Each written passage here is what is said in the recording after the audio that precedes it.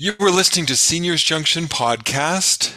I'm your host, Paul Merkley, co-founders of Seniors Junction. My special guest today is my bridge partner, tennis playing companion, and friend Lou Polognato, who used to own a business and is now retired. And we're talking about questions of Seniors Junction, where we're hoping to prevent seniors isolation one conversation at a time. Thanks for coming on the podcast, Lou. Thanks for having me. So tell our viewers and listeners just a little bit about yourself and what you're doing.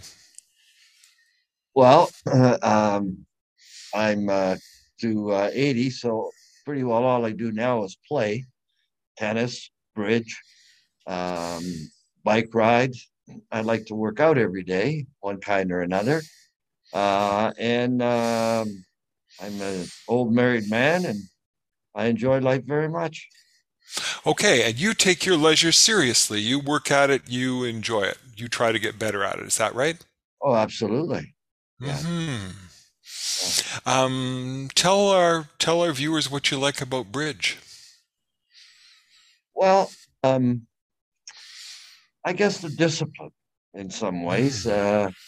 You know, the fact that you're talking with somebody in a language that is universal, really, once you disclose the various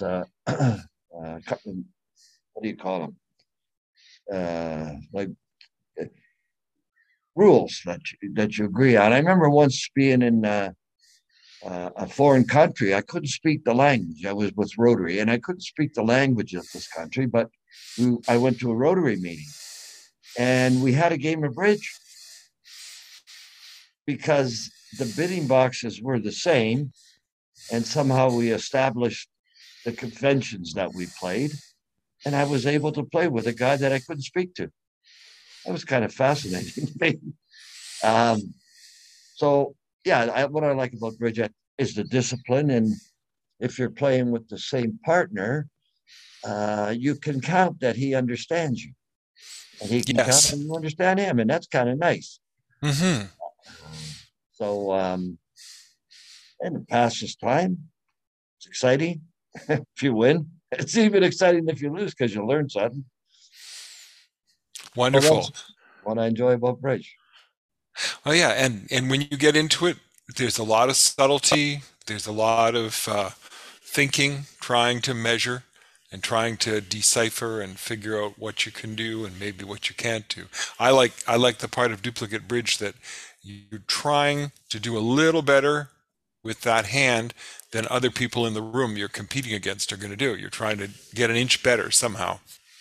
Yeah, it's for sure the competition is important, but it, I don't know if it's the most important thing to me, but it's the relationship with a partner that's doing something with another person, getting on Yes, the same exactly. page as somebody else. Getting on the same page as someone else. That's right. That's Yeah, right. Okay. And gives us something to look forward to every week and absolutely. people to do it with. Yeah, sure. Good. Yeah. Good. And what's tennis like for you? How do you enjoy that? Well, I used to enjoy it more when I was younger because it was better. Huh. But now, now tennis is it's a form of workout for me, and I guess the discipline of always trying to do better. Yeah. Even though as you get older, for me anyhow, my tennis game gets worse.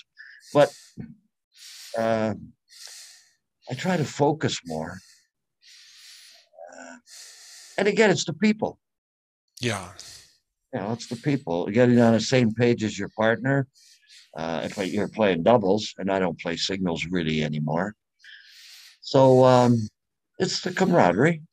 Hmm.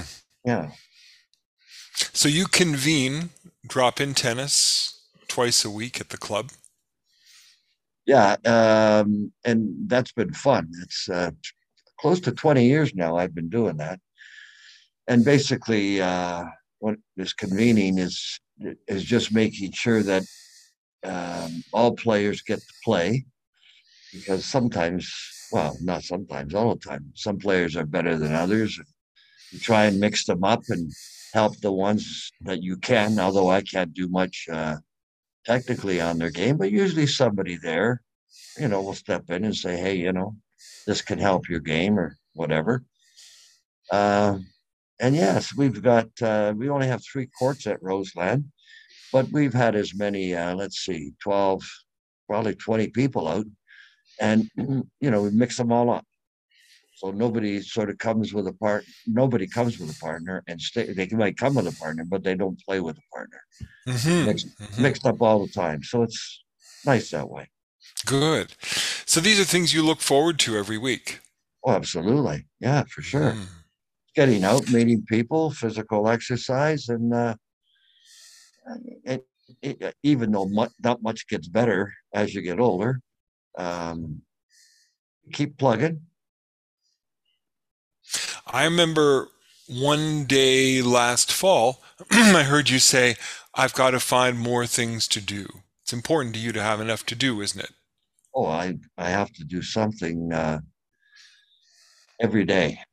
It only Hmm. has to be for a half a day because actually at nighttime, in the evening, I'm married and I like being home and watching television with my wife. So that's, but during the day, it might be too much togetherness. So I like to get out. Good for you. Good for you. Um, I don't want to ask you about the losses you've suffered. We've all suffered losses. How important have activities been for you when you have suffered a major loss? Uh, they've been crucial. Um, I have had some losses that put me on medication at one time. I couldn't handle 2 or 3 things that happened in a row, and the medication worked. But the best thing that worked is getting out and doing things. Um, and I had a couple of good friends that I shared this with, and they knew that that was important. Um, at the time, my family tried to get me to get out, but you can ignore your family to some extent. But when you see a friend step in and try and help you, and it did help. And the point that I made with being on the medication is I set myself I think it was a 3-month target that I had to change my life in those 3 months so I wouldn't need medication. And my changes were strictly uh, fighting the urge to stay home because staying home was depressing. Um, I uh, I used to have a squash game even in the middle of this once a week, but I needed to be doing that once a day. So getting out, if you suffer depression in any way, in my experience, if you need to help with medication, take it. But that's not a long term result. The long term result is getting out and doing things and helps you take your mind off your depression. Thank you. That's great. Have you run across other people who have been isolated? Uh, Let me think about that. No, I'm not sure, Paul. I'm not sure that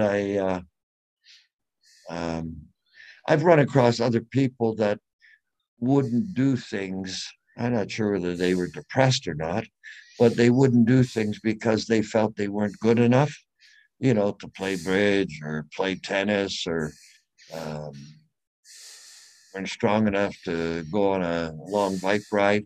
I've met people like that, and my encouragement would always be just get out and do as best as you can. And anybody that's critical of you is wrong. Good for you. That's great advice. That's good advice.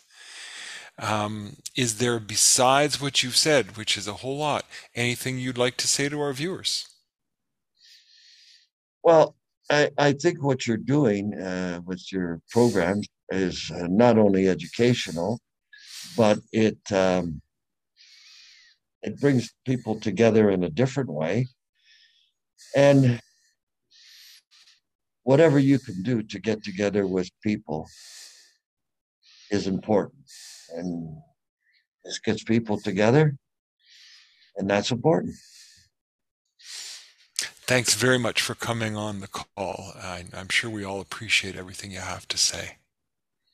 You're very welcome.